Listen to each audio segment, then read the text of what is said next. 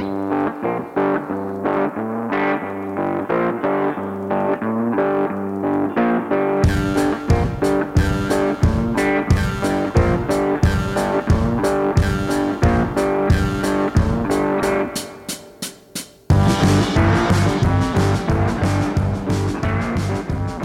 everyone. We'd like to welcome you back to another session of Reasoning Through the Bible podcast. And we've been walking through the book of Joshua. We've done the first 5 chapters so far. And today we're going to delve into chapter 6. So if you just remember where we are so far, we're in the book of Joshua where God is having Joshua take the people of Israel out of the wilderness into the promised land. And he commissions Joshua in chapter 1. Chapter 2, Rahab believes God and hides 2 spies. Chapter 3, the Ark of the Covenant is where the blood sacrifice pays for our sins. And the Ark goes into the river, which separates the people from the wilderness and the land of salvation, God, the land flowing with milk and honey. In chapter 4, Israel sets up a memorial so all the children can remember what God's done for them. And in chapter 5, God cleans us up after we're saved when God has Israel circumcise their son, and he appears to Joshua at the end of chapter 5. And so here at the beginning of chapter 6, we have this man who has appeared to Joshua, and we have learned that this is the Lord God Almighty that's appeared in human form. Many theologians would hold this to be the pre-incarnate Jesus Christ. And we know this because he accepts worship. Here in verse 2, the Lord said to Joshua, "See, I have given Jericho into your hand." So it's the same person as the end of chapter 5. The chapter divisions are not part of the original. So he says at the end of chapter 5, take off your shoes and things like that. So that's how we know this is the Lord talking. So if we look at Joshua chapter 6, verses 1 through 11, he gives instructions on how to take Jericho.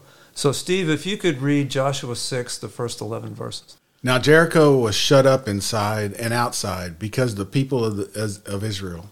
None went out and none came in. And the Lord said to Joshua, "See, I have given Jericho into your hand, with its king and mighty men of valor. You shall march around the city, all the men of war going around the city once. Thus shall you do for 6 days. 7 priests shall bear 7 trumpets of ram's horns before the ark. On the 7th day you shall march around the city 7 times, and the priests shall blow the trumpets. And when they make a long blast with the ram's horn, when you hear the sound of the trumpet, then all the people shall shout with a great shout, and the wall of the city will fall down flat, and the people shall go up, everyone straight before him." So Joshua the son of Nun called the priests and said to them, "Take up the ark of the covenant, and let 7 priests bear 7 trumpets of ram's horns before the ark of the Lord." And he said to the people, "Go forward, march around the city, and let the armed men pass on before the ark of the Lord." And just as Joshua had commanded the people, the 7 priests bearing the 7 trumpets of ram's horns before the Lord went forward, blowing the trumpets, with the ark of the covenant of the Lord following them. The armed men were walking before the priests who were blowing the trumpets, and the rear guard was walking after the ark while the trumpets blew continually. But Joshua commanded the people, "You shall not shout or make your voice heard, neither shall any word go out of your mouth until the day I tell you to shout. Then you shall shout." So he caused the ark of the Lord to circle the city, going about it once, and they came into the camp and spent the night in the camp. So back in verse 1, it says here that Jericho was tightly shut because of Israel. Now, what do we already know from a couple of times in the story? What did Rahab tell us back in chapter 2 about how the people were afraid of Israel? That they had heard of what God of Israel had done for them, and hearts were melted like wax. They were fearful and scared of the nation of Israel, or the people of Israel, the warriors, but not because of them, but because of their God and what their God had done before them. Right. And it says it again in the last chapter when it says Israel crossed the Jordan, and it said when the kings learned of that, what did it say? It says that they were shaking in their boots, to paraphrase. They were scared witless. So these people are afraid of the God of Israel. And it says here in chapter 6, verse 1, that they had tightly shut up the city. Now that tells me they're fighting against God. They're fighting against God. They know the inevitable. They know the Lord's coming. They probably had God's prophets coming for a very long time, and they've ignored them. So now God's about to send judgment. What is it like to fight against God? It's futile. It's something that's not going to have an outcome in your favor. Now, Steve, you and I, we never would have fought against God, now would we? No. At least not this week, anyway. So we say that because we have. Every one of us has, at some point or another, resisted God to some degree. But as you said, it's futile. What happens to the Christian that wakes up and finds themselves, hey, wait a minute, I think I'm fighting against God? What is that like? It's not a good place to be in. It's not a good feeling because, again, you have that restlessness in your soul, in your spirit. You know that it's not good. You know it's not a good place to be in. And so what would end up happening whenever we do see somebody that goes to God and admits and says, Lord, I admit I'm wrong. Please forgive me. Well, we're told over and over again that his response and his answer is that he honors that and that he acknowledges, when you acknowledge that you have sinned against him and that you're not doing the things that he wants you to do, and that you acknowledge that he is in the person that you should worship, then he acknowledges that, and he's happy about it. And he very often, if not always, responds in a positive way.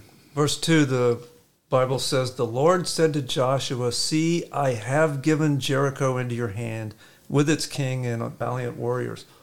So as we pointed out before, God said this, and it's past tense, I have given. But at this point, have Israel actually taken Jericho yet? No, they're still outside. Still outside. And so when God says, I have given, it's a sure thing. From God's perspective, it's a done deal. Right. Right. And so in verses 3 to 5, what did God ask the people to do? He asks them, or tells them, gives them instructions to march around the city one time per day, to be specific, to have the Ark of the Covenant going before them with ram's horns and trumpets with the priests before them, and that they're to do that for 6 days, and then on the seventh day, they're to go and they're to blow the horns and to shout, and the walls are going to fall down. Now, that doesn't sound like some advanced military strategy that a military genius would come up with, Alexander the Great or Caesar or some of these, Napoleon, some of these great military leaders. I've never heard of that military strategy. Why would God come up with something like this? Well, again, I think it's something that's out of the ordinary. Just what you said, it's not something that militarily you would think of. And it's a demonstration of God's power, and that when the city walls do fall down, it's very clear that it's God doing it. It's not the people that are doing it. Right. When the walls do fall, who's going to get the credit? God is, because there's not a direct assault on the walls. There's not a direct assault on the city at all. They're marching around the city. And so when the walls fall, it's going to have to be God that gives the glory. Remember Gideon in the book of Judges when he's going up against the enemy and he had, I think it was 30,000 soldiers. How many did God pare it down to? 300. 300. And so God does this simply because he wants it to be known who is actually doing the work. If it was Joshua's superior military strategy, who would have gotten the credit? Joshua would. But in this case, who's going to get the credit? God. God does, obviously. So this walking around the city, is that a complicated thing to do? Is this really hard to figure out what I'm supposed to do? Is it physically demanding? No, it isn't. In fact, the only hard thing about it might be that people want to break rank and actually go attack the city walls. But no, and the actual instructions of just walking around once a day. Again, they don't have to do it all day long, just once a day. Once a day. Are God's commands difficult? No. Does God ask us to obey really complex, hard things in our lives today? No. No. God's commands are really pretty simple. And we shouldn't add to them either. Shouldn't add to them or subtract from them. Right. How good are you and I at keeping them? That's the question. It's sometimes, like I said, the holding back of wanting to do something on your own and not necessarily always trusting that God has this. Surely I have to do something to help God accomplish this. So in this case, God asked them to walk around the city. Very simple, very straightforward. They do this out of faith. The people obey. They do this out of faith. So is there a relationship between having faith in God's commands and the obedience to them? Absolutely. Right? So if we really trust God and his commands, even though he usually asks us very simple things, then I submit that there's a greater chance that we'll actually obey if we'll just trust him. That's why the Bible talks so much about faith and so much about trusting God. It's having faith that if we just follow his simple and straightforward commands, then life is easy. It's when we fight against them. It's hard. The contrast here between the people of Jericho and the people of Israel is very straightforward. People of Jericho are fighting against God. So they're inside, they're scared, they're shaking in their boots, and they're shut up fighting against God, and they're miserable. The people outside that are Israel, that are just walking around, they should have all the confidence in the world because they know who's with them. So, one thing too, Glenn, as we're looking at this, we know because we're reading and it's been recorded that the people are scared and shaking in their boots and the kings. But the people of Israel themselves might not have known that. And to your point, they're acting on faith and taking it by faith that God is going to win the victory for them. Yes.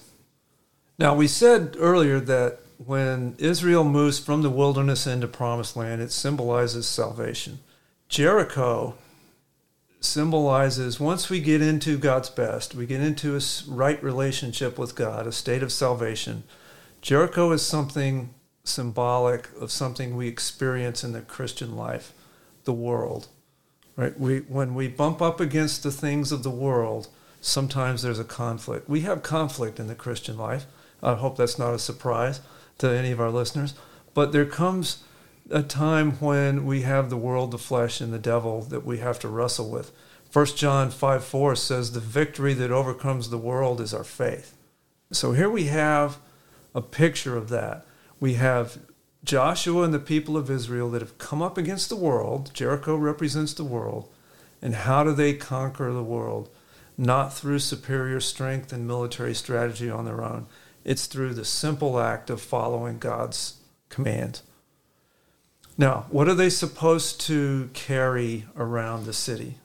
What you referred to before as the box, but it's the Ark of the Covenant. Right, the Ark of the Covenant, it really was a wood box, but they covered it in gold, and it had angels over the top of it, and this was where once a year the high priest would take the blood from the sacrifice, and take it and sprinkle it on top of the box, on top of the ark. And the picture was that God would look down, and before he saw that we had violated the law, he would see the blood sacrifice. So inside the ark were the tablets that came from where? From Mount Sinai, the tablets of the Ten Commandments. Tablets of the Ten Commandments, the things that we are supposed to do. And so we have the words of God covered by the blood of the sacrifice of God, and that is what we're supposed to carry up against the world. That is what conquers the world, not our own superior strength, but the words of God, Jesus' blood sacrifice, and our faith in those things. So if that's the picture here, is that Israel is to take those things, the word of God and the blood atonement, and if we take those up against the world, then we'll overcome them. That's the picture here. And so anything, Steve, that you get out of this about the trumpets and the people, what were the people supposed to do here as they're walking around? They're supposed to follow the priests. They're supposed to be quiet. They're not supposed to say anything or say any word until they're given the command to do it. And and then they're going to shout. How hard is it sometimes to just be quiet? And listen and be still and let God work. How hard is it for me to just let God work and keep my big mouth shut and let God do what he needs to do? Sometimes I want to jump in and help him, as you alluded to a minute ago. So let me read the next section. This will be starting in verse 12. Now Joshua rose early in the morning, and the priests took up the ark of the Lord. The 7 priests carrying the 7 trumpets of ram's horns before the ark of the Lord went on continually and blew the trumpets, and the armed men went before them, and the rear guard came after the ark of the Lord while they continued to blow the trumpets. Thus the second day they marched around the city once and returned to the camp. They did so for 6 days. Then on the 7th day they rose early in the dawning of the day and marched around the city in the same manner 7 times. Only on that day they marched around the city 7 times. At the 7th time, when the priest blew the trumpets, Joshua said to the people, "Shout, for the Lord has given you the city. The city shall be under the ban, and it and all that is in it belongs to the Lord. Only Rahab the harlot and all who are with her in the house shall live, because she hid the messengers whom we sent. But as for you, only keep yourselves from the things under the ban, so that you do not covet them and take some of the things under the ban, and make the camp of Israel accursed, and bring trouble on it. But all the silver and gold and articles of bronze and iron are holy to the Lord, for they shall go into the treasury of the Lord." So the people shouted, and the priest blew the trumpets. And when the people heard the sound of the trumpet, the people shouted with a great shout, and the wall fell down flat, so that the people went up into the city, every man straight ahead, and they took the city. They utterly destroyed everything in the city, both man and woman, young and old, ox and sheep and donkey, with the edge of the sword. So back in verse 13, how many priests were there? 7. Right? 7 priests, correct. How many trumpets? 7. How many days did they march? 7. How many times around on the 7th day? 7. What's the deal with all the 7s? Where in the Bible do we see 7s besides here? 7 days of creation. 7 or days 6 days of creation and the 7th day of rest. Right. Where's another place? Book of Revelation, maybe? 7 seals. 7 churches Trumps. in the book of Revelation, 7 bowls. Right. There's a series of 7s. In the ark of Noah, there were 7 pairs of clean animals in Noah's ark. 7th day is a day of rest. 7 in the Bible is a number of completion. 7 represents God. What does 6 represent? Man or incompletion, things like that. It's the beast in Revelation that has 3 6s. So should we as Christians go around the world looking for 6s and 7s and trying to use those as where to make our decisions from? No. No, I don't think so at all. I think that we can draw some applications in Scripture, but I think it's just silly to be driving our life based on, there's 6 freeways in this city, so I'm going to avoid it, but I'm going to go to the other one that has 7. I mean, things like that are not what God is talking about here. So the people were to be quiet while they were marching around. Do we get enough quiet today in our lives? No. And the quiet that he said, they weren't even to utter anything. So there wasn't supposed to be any whispering. There wasn't any idle chit-chat, anything. They were just supposed to be solemn and focused on following the ark and following the priests that were carrying the ark. So we said that Jericho represented the world. What were the people of Israel supposed to do with all the belongings they found in Jericho? They were to leave them alone. Those things were not to be touched. They were to be devoted to God. So if Jericho represents the world, how much of the world should we keep in our lives as Christians? Nothing. How about if I just take just a little bit of the world? Well, a little bit goes a long way, as the saying goes sometimes. We said last time, right after Israel got into the promised land, one of the things God did was he had the men circumcised, and the circumcision was the removing of unclean flesh. And so we're supposed to do away with the unclean things. And here, the people of Israel were not supposed to touch any of the unclean things. So what I'm always reminded of is, coming to Christ. So if we come to Christ, he'll clean our house after we come to Christ. Or he'll tell us where all the filthy parts are so that we can get rid of them. We don't have to do that prior to coming to Christ. But what we tend to do is say, okay, God, I'm submitting to you. I'll clean all my house except for this one corner over here. I want to keep some little messy stuff over, or this one back of this one closet. I'm going to keep a little bit of little worldly things back there in the closet. What does God then say? No, you're supposed to let all of it go. You're supposed to turn all of it and leave all of it alone. He wants to go that back of that one closet and say, that's the piece that I want gone. That's the one piece. So in verse 17, what is to happen to all the people that are in Jericho? They're all to be destroyed, with exception of Rahab and her family. And of course, the deal was that she had to have all of her family inside of her house, and there had to be that scarlet cord that was hanging outside the window. Other than that, everybody in the city was to be killed. Now, we talked some about Rahab when we dealt with her before, but here was a person in Rahab that had lived a hard life. She had a very difficult way in life, but she recognized the true God and had faith in the true God, and therefore God spared her. What can we learn from Rahab about people in our day that may have had a really hard time in life, or maybe have done some things that they're really ashamed of? Could that kind of a person still be in a right relationship with God? Can God still forgive them for things that they feel very guilty about? Absolutely, and Rahab shows that, in that she placed her faith in God. When she talked to the spies earlier, she told them it was because of the God that had gone before them. And so her faith was being placed in their God, in the God of Israel. Her faith wasn't being placed in Israel, the nation, or the people of Israel. Her faith was being placed in their God, Yahweh. And the sign that was hung out the window was what again? That scarlet cord. And what did that represent?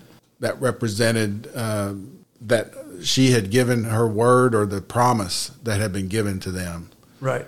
And the red symbolizes the blood of Christ. And so if we merely put our faith into the blood of Christ, then he will save us. And that was the symbol.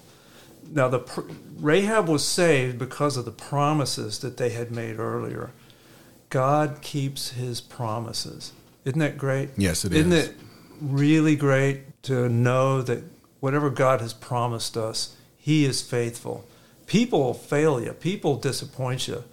But we can have rest and comfort in knowing that God is going to keep his promises. And another question is that Jericho represents the world. As we cross over from the lost state into the promised land of salvation, we will bump into worldly things. And Jericho represents the world. Is there a Jericho in our life, a worldly stronghold in our life? I think sometimes the question is, when is there not worldly stronghold in my life? Right. What do we do to overcome strongholds? You have to put your faith in God that you're going to be able to conquer that stronghold. You're going to have to sometimes, there's going to be certain strongholds that you're going to have help to conquer, and you're going to have to rely on God to give you that help to do it. 2 Corinthians 10:4, the weapons of our warfare are not of the flesh, but have divine power to demolish strongholds. Right. And the symbolism here is very clear. The Ark of the Covenant represented both the Word of God in the Ten Commandments that was in it and the blood atonement of Jesus Christ that was sprinkled on top of it. And so we take the blood of Jesus and the Word of God, and we put that around the worldly stronghold, and through that the power of God will help us overcome it. We can't do it by coming up against it with our own strength. Just like Joshua couldn't overcome Jericho with his own strength, but he could through the Word of God and the blood sacrifice. And in chapter 6, verse 18, the people were to do what? What were they supposed to stay away from when they were in the city? There were certain things that were banned, certain things that they weren't supposed to take, or certain things that they weren't supposed to touch at all. It was supposed to be devoted to God, and so they were to leave it alone. So when we encounter worldly things in our life, is there things that God would have us leave alone and not hide away? Yes. What always ends up happening when I hide away worldly things in my life? They get exposed at some point in time, and they can distract and they can lead you away. They can distract, they can lead things away. As we're going to find out in AI, they remove God's power. And so they become a distraction, they become a stronghold. Somehow they don't stay where I think they're going to be, and they grow and grow. So we shouldn't dabble in accursed things. We shouldn't dabble in worldly things simply because the little dabbling, just keeping a few of them, as we're going to find out here in the coming verses and chapters, that's where we end up with problems. Now, if you look at verse 21, it says here that the people of Jericho were to be killed, utterly destroyed, everything in the city, both man and woman, young and old, ox and sheep and donkey with the edge of the sword. Now, this has raised a question. It's a valid question that's come up in our day of whether it was moral for God to command the total destruction of the people of Canaan. This is important enough that we're going to dedicate an entire podcast to this, so we'll deal with this problem at length. But what can we say quickly here as far as whether this was a good idea and whether this was right in the sight of God to order the destruction of these people? Well, you have to trust God, that God knows the reason why that it needed to be done. And it is difficult to think about and to understand. And as you said, we're going to spend some time talking about that and going into more detail of it. And I think that some people can also see that, well, okay, the destroying the people of the city, but then they also destroy the animals and everything, the donkeys and the sheep. Why did every single thing have to be destroyed? One of the reasons, and we'll deal with it quickly here, and then the other podcast we'll get into it at length. But what ended up happening is Joshua and the people of Israel stopped before they killed everybody in Canaan. God had ordered them all killed, but Joshua and the people of Israel didn't do that. They stopped.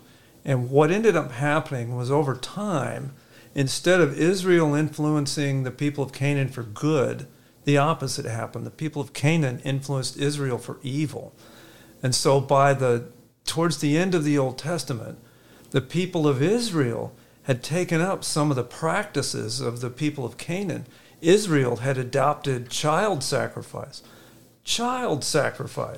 They were also incorporating ritualistic sex worship. The evil grew rather than shrink. And it wasn't just the people themselves. Solomon, the king of Israel, started to partake in that in regards to worshiping other gods as well, and idol worship. Because they didn't do what God said to do here, the evil grew and grew until it infected more and more people, and there was a greater problem as a result of it. Whereas if they had just obeyed God here, then we would have gotten rid of a lot of this. But there's several answers to that, and we'll deal with that in the future. I'd like to touch on a couple of extra things here. The archaeologists have excavated this area, and on our website, we'll put up some citations for some of the other resources that you can get. But basically, the archaeologists have determined some things that align well with what the Bible says here in Joshua. When they excavated Jericho, they found the city was well fortified. The city was attacked after harvest time in the spring. The inhabitants did not have time to flee with their food. The siege was short, so they didn't consume all their supplies. The walls were leveled in a way that allowed access to the city, and the city wasn't plundered, and then it was burned after the walls fell. All that the archaeologists have confirmed. And so these things align very well with what the Bible tells us. Yeah, and along with that, in this excavation of the city and the archaeological things, there were two walls. There were an inner wall and an outer wall, which harkens back to verse 1 where it said that inside and out were locked. So that's probably that inner wall was locked as well as the outer wall. It was up on a hill, so it was a very well defensible position. It was 8 to 9 acre site, so it was something that could easily be walked around in a day's time. And they found, to your point, that the part of the walls were burned, were charred. They found grain that were in some of the storage areas that talked about what you said, that they didn't have time to flee. And then also they found apartments or houses on the outside of the wall, in the structure of the outside wall itself, which speaks to where Rahab, it says that Rahab lived. And then in Joshua 6:25, it says this: Rahab the harlot and her father's household and all she had, Joshua spared, and she has lived in the midst of Israel to this day, for she hid the messengers whom Joshua sent to spy out Jericho. Now, one of the reasons I point that out is because there have been some scholars over the years that have questioned when these books were written and how close to the events they were written. And if we read carefully, starting in Genesis all the way up to here in the Bible, we find that it's all written in past tense and it's written in third person, and there's not very many places where we can get an idea of when it was written. Well, this is one of them. Now, our critics, the skeptics, would say these were myth stories that were put together many centuries later. Usually they'll say it's in the time of the Babylonian captivity, hundreds of years down the road. And some of them even go as far as to claim that Moses didn't exist and that these stories were just religious stories that were compiled. And the reason I bring this up, we talk about the archaeology, it aligns well. This wasn't written by someone that was in another country hundreds of years down the road. And if you look at several places in Joshua, it says this exists to this day. The stones that were set up as a memorial from the Jordan River are there to this day. The next chapter, they're going to have a place where a man's killed and they pile rocks on him, and that is there to this day. The writer of Joshua knew that land very well. And he's a contemporary. And this verse proves it. Joshua 6:25 says Rahab was still alive when this was written. She lives there to this day. So what the writers actually claim is that this was written within the lifetime of the first generation that came. Again, Rahab was still alive when it was written. And so we can have trust in our Bibles. We can have confidence in our Bible. These things were written by eyewitnesses that lived in the land, close to the events, and were inspired by the living God. We can have confidence that the Bible is what it claims to be. Now, at the last verse in Joshua 6, actually the next to the last, verse 26 says, Joshua made them take an oath at that time, saying, Cursed before the Lord is the man who rises up and builds this city, Jericho. With the loss of his firstborn he shall lay its foundation, and with the loss of his youngest he shall set up its gates. Now that prophecy was literally fulfilled. In 1 Kings 16:34, a man started to rebuild Jericho, and he says he did so with the life of his son. And so the word of God is trustworthy. When God wants it destroyed, it's going to be destroyed. And stay destroyed. And so that's Joshua chapter 6, and we will get to chapter 7 next time. We're going to find out what happens when they destroyed Jericho very easily, but what about little Ai? What happens when there's a little sin in your life? And what happens then? What happens when a little sin comes, and what does that do to the rest of our influence in our ministry? So we thank you very much for being here with us on this session of Reasoning Through the Bible.